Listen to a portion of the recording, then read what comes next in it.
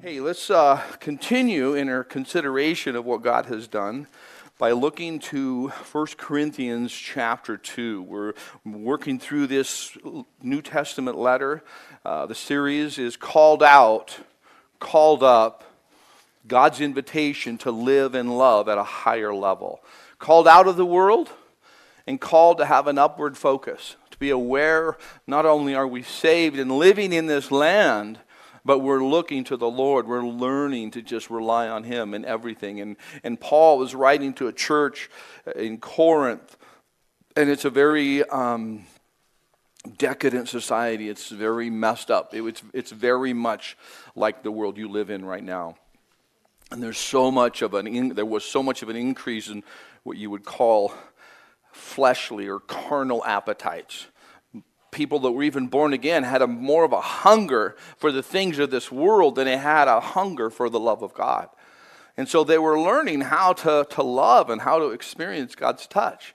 And so as we go through this, I want you to keep that in mind because, we're going to see contrasts, as I've already mentioned, between, being in this world and not knowing God, and then being in this world and knowing God. And learning how to live and being aware that there is a difference. And so with that, let's consider 1 Corinthians chapter 2. We're going to tackle verses 1 through 5 this morning. And I, brethren, when I came to you, did not come with excellence of speech or of wisdom, declaring to you the testimony of God.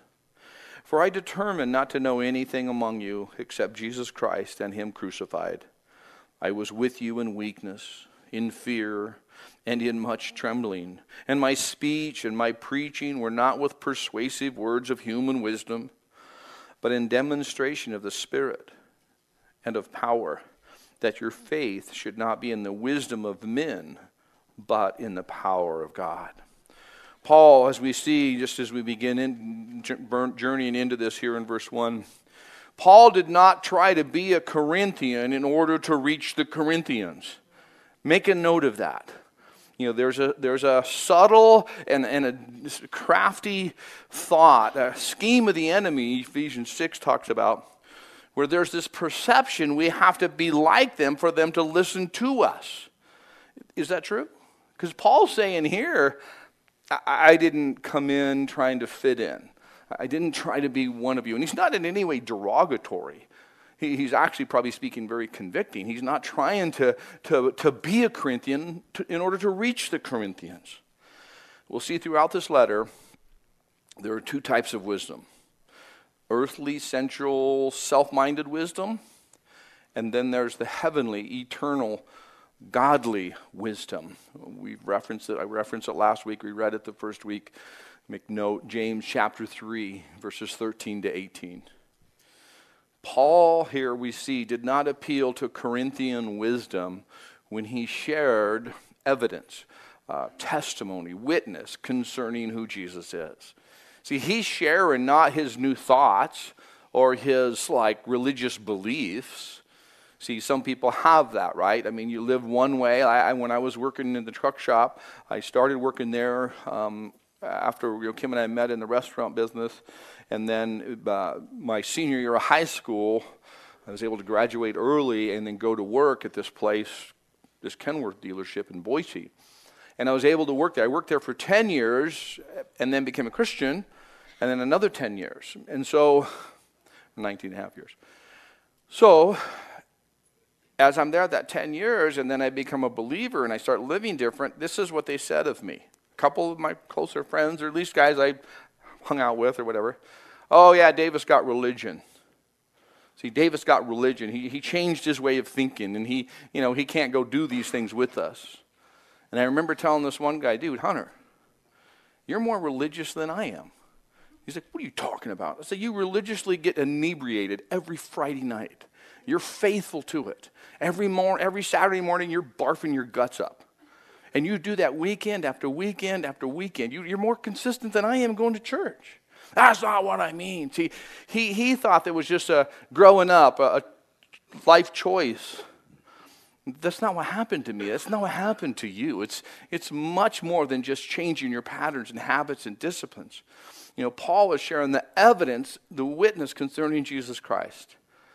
So what happened in Paul's life?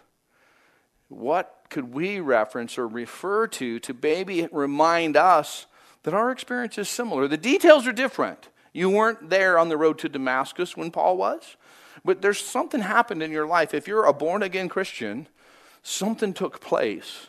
Something happened where you come into a relationship with Jesus Christ, when you realized your sin because God revealed it, you received the grace because he offered it, and you were born again because he did it. Born of the Spirit. It's important because we need to pause here in Corinthians briefly and consider Paul's role, our role, when it comes to sharing or testifying, telling of the Word of God, the work of God, and the ways of God. See, remember this. This is maybe the simplest way to state it. You're an ambassador, not a salesman. You're an ambassador, not a salesman. A salesman needs to close the deal. A salesman needs to say what the buyer wants to hear. And so we're not salesmen. We're not into the promotion department. We're not into public relations. We're going to see some things as we look through this, but remember, you're an ambassador. An ambassador represents the king. An ambassador speaks for the king and is accountable to the king. So to get a good handle on it, if you would, I think we can journey over to, or go take a left, and we'll go to Acts chapter 26. The Apostle Paul, fascinating because Scripture, the Bible is not that big. I know it's a big book, but containing everything that pertains to life and godliness is right here. The history of humanity, the declaration of the character of God, all that is contained, it's quite small. So anything that made the cut is relevant. And anything that's been repeated should be reviewed. And if it's repeated again, you should check it out again. In Acts chapter 9, in Acts chapter 22, in Acts chapter 26, we have Paul, under the guidance and the stirring and the direction of the Holy Spirit, sharing how he came to Christ, sharing what happened at that time in his life that really, I believe, is so instrumental. It's the foundation in his life that allowed him to endure persecution, to deal with hostility, to handle rejection, to deal with a very corrupt culture. Because there's things he took hold of, and I believe he knew. In Acts chapter 26, this is an example of our mission as ambassadors. A glimpse of Paul's invitation to be an ambassador. It says in Acts 26, beginning there in verse 15, so I said, "Who are you, Lord?" And he said, "I'm Jesus, whom you are persecuting." So what's happening is Paul was on the road to Damascus to go north, if you would, and to cut off this movement that would later be known as Christianity. This in his mind, this corrupt, arm of Judaism that needed to be removed. So as he's going north, he encounters Jesus Christ. Gets kind of knocked off his donkey, so to speak. And he has this encounter that he is now saying, "Who are you? What's going on?" He was actually serving God. He was doing what he thought was right for God. He was going to do the God thing his way. And God said, "Why don't you sit down for a little bit?" And he did. And he's like, "Okay, who are you?" So first thing I would say to you, in regards to as ambassadors, know your king. Know your king. See, he is asking the question, who are you? Who are you? And, of course, Jesus, I'm Jesus, whom you are persecuting, whom you are putting yourself above me.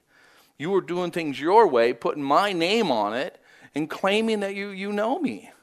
The encouragement to you and me is an ambassador, know your king. We see also in verse 16, "But rise and stand on your feet, for I have appeared to you for this purpose, to make you a minister and witness, both of the things which you have seen and the things which I will yet reveal to you." So not only are you to know your king, you are commissioned by the king. Paul didn't say, "I'm going to go do something for Jesus." Jesus said, "I will empower you, I will lead you, I will direct you. I will," as you can see from that verse I mentioned, "I will send you. Rise and stand. For I have appeared to you for a purpose, to make you a minister and a witness, Both the things you've seen and the things you will yet see. You're commissioned by the King. When we see also in that same verse, he has given you purpose, a purpose. You and I have a purpose. And ultimately it's to serve and to make known the King and his kingdom. The things you know, you declare. How many of us could raise our hand and say, I know all the Bible. I'm ready now. I'm ready to talk theology with people. I'm ready to discuss doctrine with people. You're not ready. You'll never know it all. But you are ready because you know what you know. And when someone says, well, how do you know? And you say, because I know. And they want to say, explain to me how you know. I don't know. I just know. It's really fascinating because it almost seems just humorous. But it's very logical. You can't speak confidently of something you don't know. But the things you do know, you can speak very confidently. Some of the most persuasive conversation is because you don't have the answers, but you do have a relationship. And it confounds the Corinthian logic, which is present in our world too. So Paul, here we see as an ambassador, getting to know the King, commissioned by the King, again given a purpose by the King. And you see what it says, make known the things you've seen and the things which I will yet reveal to you there in Acts 26:16. Another thing we can pull out of this, and we're formulating, if you would, a foundation of who we are in Christ, understanding how we can go forth with a realization of his calling, of his invitation, with an effective witness, if you would. Verse 17, he sends you. I will deliver you from the Jewish people as well as from the Gentiles to whom I now send you. He sent his people. Paul will be the one we see a lot about. We get to learn a lot about him from the New Testament. But he sent his people out into a world as sheep among wolves. So when you get in a fight and you're the little sheep deep, and you're going toe-to-toe with the wolf, who wins? The wolf wins. Okay. But the Lion of the tribe of Judah whoops a wolf. So, get this. Yes, he's sending us out, but we realize our strength comes from him. Our commission is from him. He will not send you anywhere that he would not go before you. And Paul has to realize he has to settle this in, and I believe he did. I believe with deep conviction he would share his story of what God did, not what Paul did. Paul didn't say, I've become this because I'm a Bible study man, I'm a prayer warrior, I do these things for God, and that's why I am what I am. No, Paul would say, I'm nothing. I am saved by the amazing grace of God through the crucifixion and resurrection of Jesus, who is the Christ. I am saved because of him. And because of him, I'll tell you about him more than I'll talk about me. And it's so powerful. If you think about it, he just sends him. He sends you. Where does he send you? Home. He sends you in your recreation, in your occupation, to your neighborhood, to Walmart, to wherever. He sends you. You are always his ambassador. See, there's an error in our logic as we try to manage very complex, stressful lives. We categorize.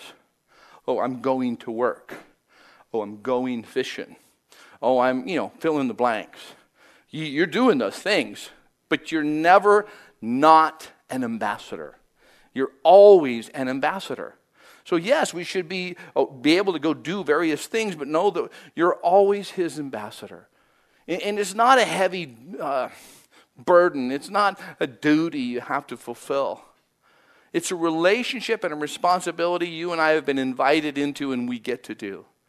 Some people, they got that Billy Graham gift. Or for him was Billy Sunday, and we see Greg Laurie, and then there's the teachers of like Charles Spurgeon or D.L. Moody or Wesley, or you fill in the blanks. Man, they're amazing. And they have a unique gifting. But guess what? You as an ambassador of Christ are also enabled, empowered, and burdened to tell people the truth about Jesus Christ. And sometimes you get to use words. It's your lifestyle that people notice first. You can say a lot, but if you don't do what you say, you are an offense to the gospel.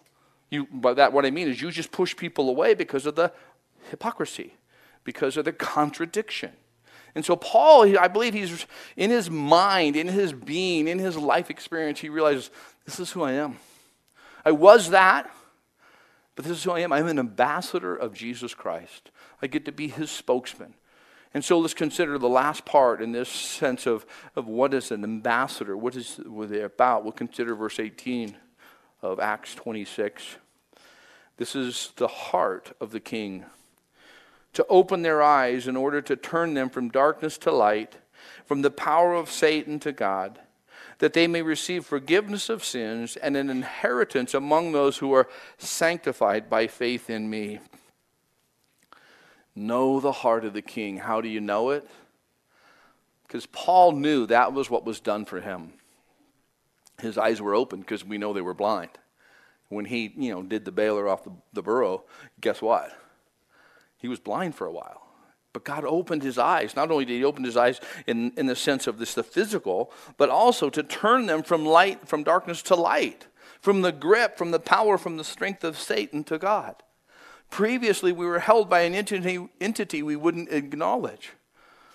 You're either for God or you're against God in a very simple way. You're either serving the Lord or you're serving the adversary of the Lord, the devil himself. Oh, that's too definitive. That's too simplistic. No, it's real simple. See, so here, Paul, who thought he was a very devoted person, a Pharisee of the Pharisees, trained under Gamaliel, from this rabbinical school, this Rabbi Saul, wow, he can be somebody. But you know what he realized, what he come to understand? God, you have taken me from the power of religion, from this human effort that's system-oriented and performance-driven, and you've rescued me from that. That's the grip of the enemy who would get you to think you can just do it on your own. And you've transferred me into this glorious light, this relationship with God. He's received forgiveness of sins and had experienced this truth of this inheritance among those who are set apart by faith in Christ. Paul lost his inheritance. You know that? Not in Christ. But when he became a Christian, he got disowned. He got booted. It cost him everything to become a follower of Jesus Christ. But Jesus reminds him as he reminds you and I, it will cost you in this world, but you are in my kingdom. You are a prince and a princess of the king. You have everything beyond what you can imagine, not only now in a relational sense, in a peace and a hope sense, but in the age to come beyond what you could grasp or comprehend. So, now, taking that little brief review of Paul's experience, let's venture back to 1 Corinthians 2. Because do you see the importance of knowing who you are as an ambassador in Christ? I believe this, what we've touched on, helps us to really understand the emphasis here in the first 5 verses, and actually all of this chapter, which is actually, I don't know if we should call it 1 Corinthians 1.2 or 1 Corinthians 2.1. Because when you see the content, it's continuing thought. It's making known this reality. Paul understood. As we look here in verse 2, I determined not to know anything among you except Jesus Christ and him crucified. There's a misunderstanding about that sometimes, that you only talk about Jesus. And every time somebody starts talking about their favorite sports team, you got to talk about Jesus. And every time some boss is giving you direction at work, you got to talk about Jesus. You shut up, okay? Just zip it sometimes. Because really what this is basically saying, the priority of my life, the thing I determined, is I'm not going to come appeal to you with the things of this world. I'm only going to bring to you the gospel, the message of Jesus Christ. That's the only thing that will transform your life. It's the only thing that will regenerate you, bring you into a born-again relationship. And I will get into it here in a little bit, but it's important to have interaction and dialogue and respect and relation and connection. But Paul is saying right here, I've determined this. I've decided, my priority was that you know the truth concerning the Savior of the world, who is Jesus Christ. And sometimes you can convey that in the first engagement. But do you realize, do you remember, out of Acts 18? Paul was with them for a year and a half. Paul was in this city. Paul come out of Athens and then went to Corinth, and he conveyed the truth. And he went through a very tough time, you can see in that passage out of Acts. And he come to a point where he just said, this is what's important to me. That somehow, eventually in our engagement, our interaction, our relationship, I will be able to share the truth of the gospel. Because that's the one thing I want you to know. I was able to fish with a friend for a couple years, few years actually, and I love fishing with him. I love being on the water. He's just like a mentor to me. He taught me so many things and continues to. But my heart is for him to know what I know about the person Jesus Christ. That's my heart. And sometimes we're talking about, fishing lures, or sometimes we're talking about hunting experiences. But guess where? This is the one thing I've determined. This is the one priority I have, is that somehow, through the work of the Holy Spirit, I'll be sensitive to the voice of God to be able to share the truth of God with the person who does not yet know God, so that they will be removed from the grip of darkness and transferred into his glorious light. And I don't know how it's going to happen. I'm just determined. This is the one thing I want to know. I don't want to bring anything else to the table except him crucified, the Lord of glory revealed. Verse 3, let's read 3 through 5 again. I was with you in weakness, in fear, and in much trembling. My speech and my preaching were not with persuasive words of human wisdom, but in demonstration of the Spirit and of power, that your faith should not be in the wisdom of men, but in the power of God. On the horizontal plane, this flat, wide plane of worldly wisdom, we are weak and trembling. By worldly measures, as Christians, we don't measure up. Yes, we should do our best, and maybe we have a local or a regional or a national effect, but we are not the top of worldly wisdom. I hate to break it to you. You're here in the metropolis of Mountain Home, the center point of the planet, so to speak, where all information and technology and everything hubs from. I don't know if you think that. I have to bring you to reality. You're just stuck in the desert, dude. That's where you live. You live in the desert. You're somebody to God, but you're kind. It sounds really negative, but you're just a nobody, right? I know you. I want to go to church so that one guy can say I'm a nobody. But let's just face it. In the big scope, in worldly wisdom, you'll never be somebody. You will never attain. You will never arrive. You're not going to get drafted. Why? Because you're not of this world. You're not of this world. You'll never be there. Now, don't get me wrong. Don't think of it as that we shouldn't do good and try to be our best.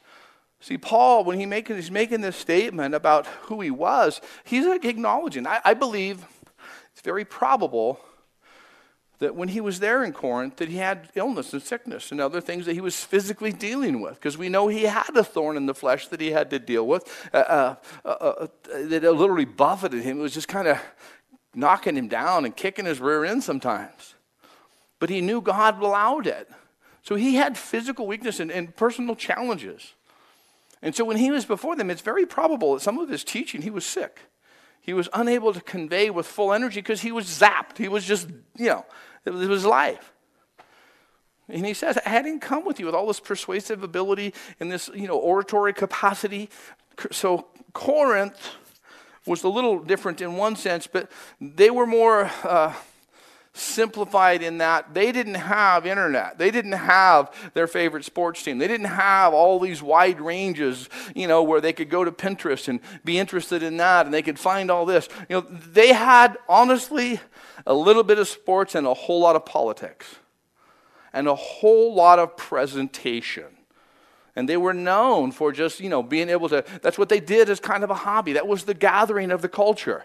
You went to listen to the new speakers, and you rated them, and you reviewed them, and you considered, well, he's pretty good at this, but he's not very good at that. It's kind of like Sunday afternoon after church, a little bit. And so as he knows this, he's like, I'm not going to measure up to these guys who were polished and got it together, and they're skilled and trained, and they bring this worldly wisdom, because he's not reasoning at that level. You ever tried to reason somebody into the gospel? They don't get it. They won't, because that's worldly wisdom. Paul understood an ambassador did not have to be praised or promoted or accepted by those he speaks to. Remember that. You don't have to be complimented. You don't have to be praised. You don't have to be elevated or promoted to be an ambassador. You simply speak of the king. An ambassador represents the king.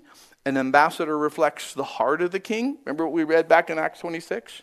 The heart of God for people, that they'd be rescued out of this separation and this devastation and death. That was God's heart, and he did something to accomplish that. An ambassador reflects the heart of the king. An ambassador walks in the ways of the king.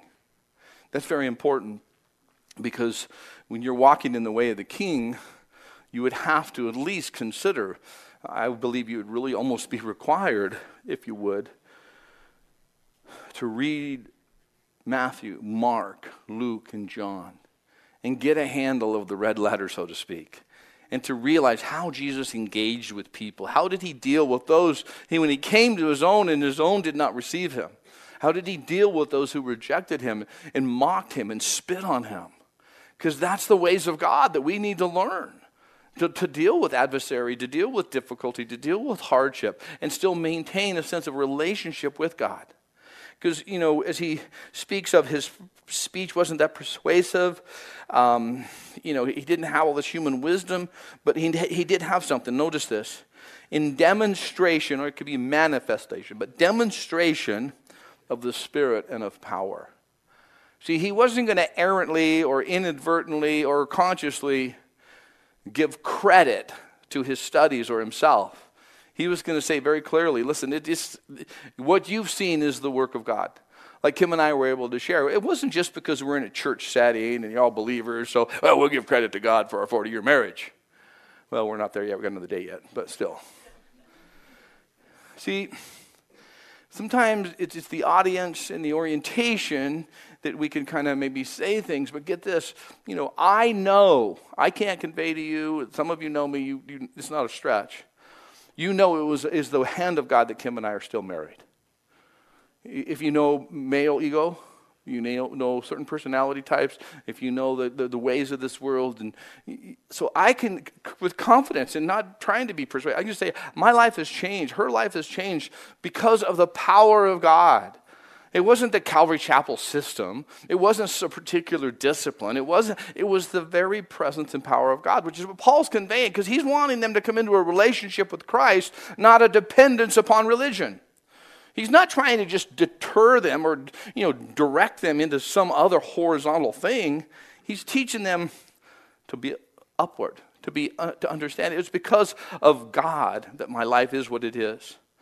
I said it last week, it's worthy of repeating because it fits in this content. You cannot talk someone into believing. You can persuade a confession without having conversion. You can convince their minds and emotions and not change their hearts. You can teach them religion without regeneration. Our lives are to tell of his presence, his power, his forgiveness, his salvation to us. Make sure your words are of that heavenly wisdom. It's wonderful to speak of various things. And I want to make sure we get this, because I think we goof up sometimes. We don't want to be involved in secular, worldly things, so we separate. But here, get this. We can relate, we can connect. We can understand what someone's going through. We can sympathize and empathize and come alongside, and we should. But realize they need to know Jesus Christ.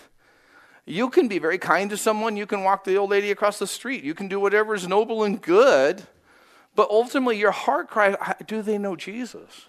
Have they been brought into, have they responded to the prompting of God?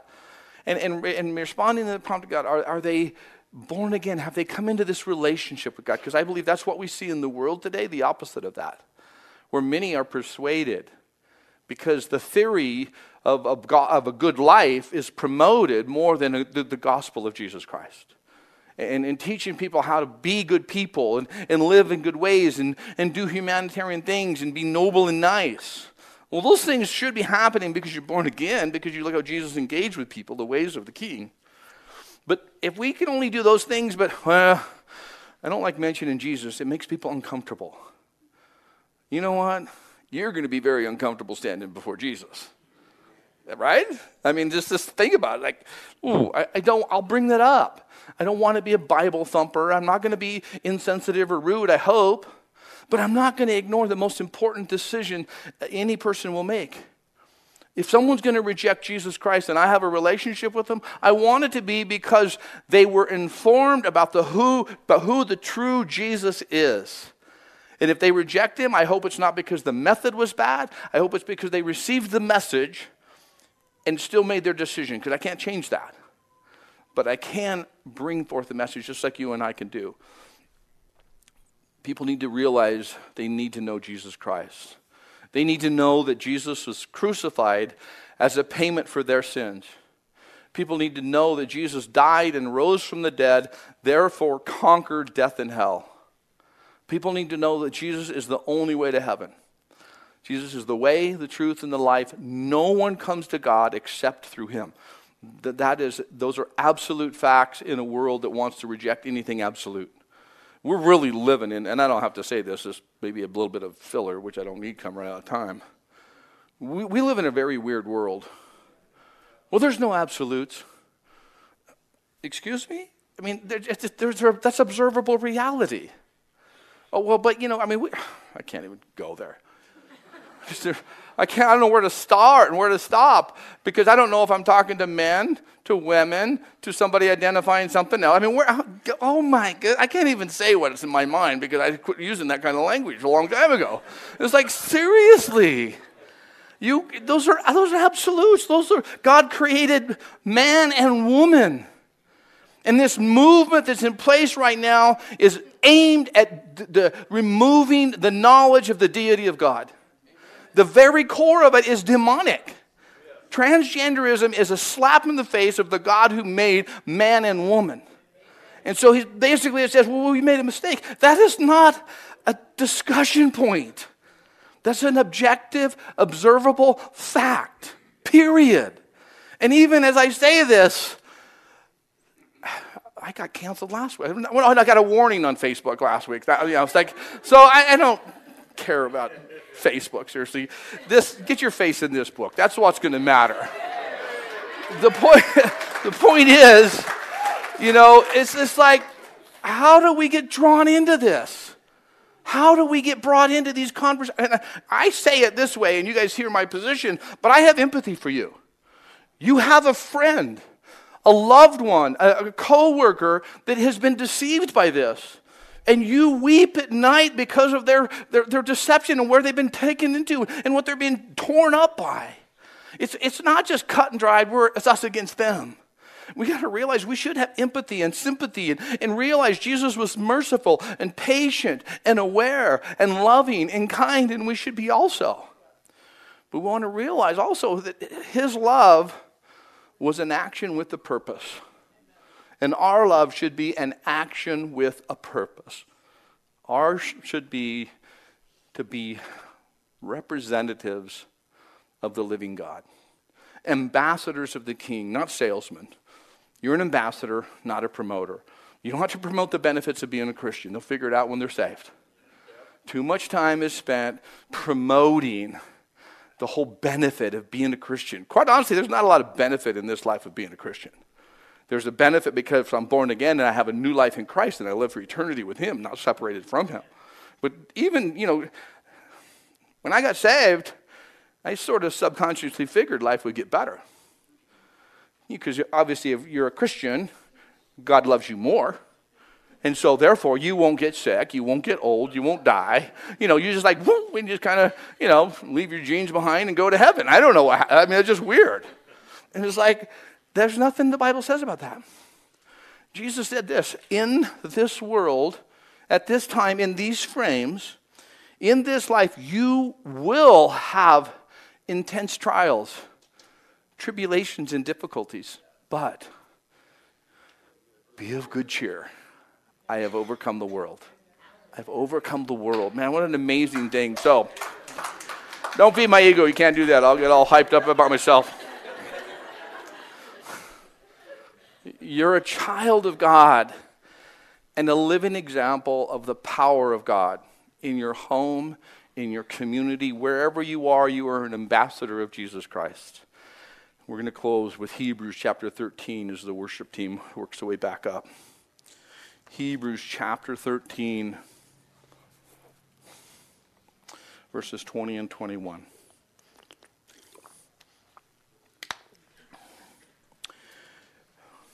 Will you stand with me and we will begin.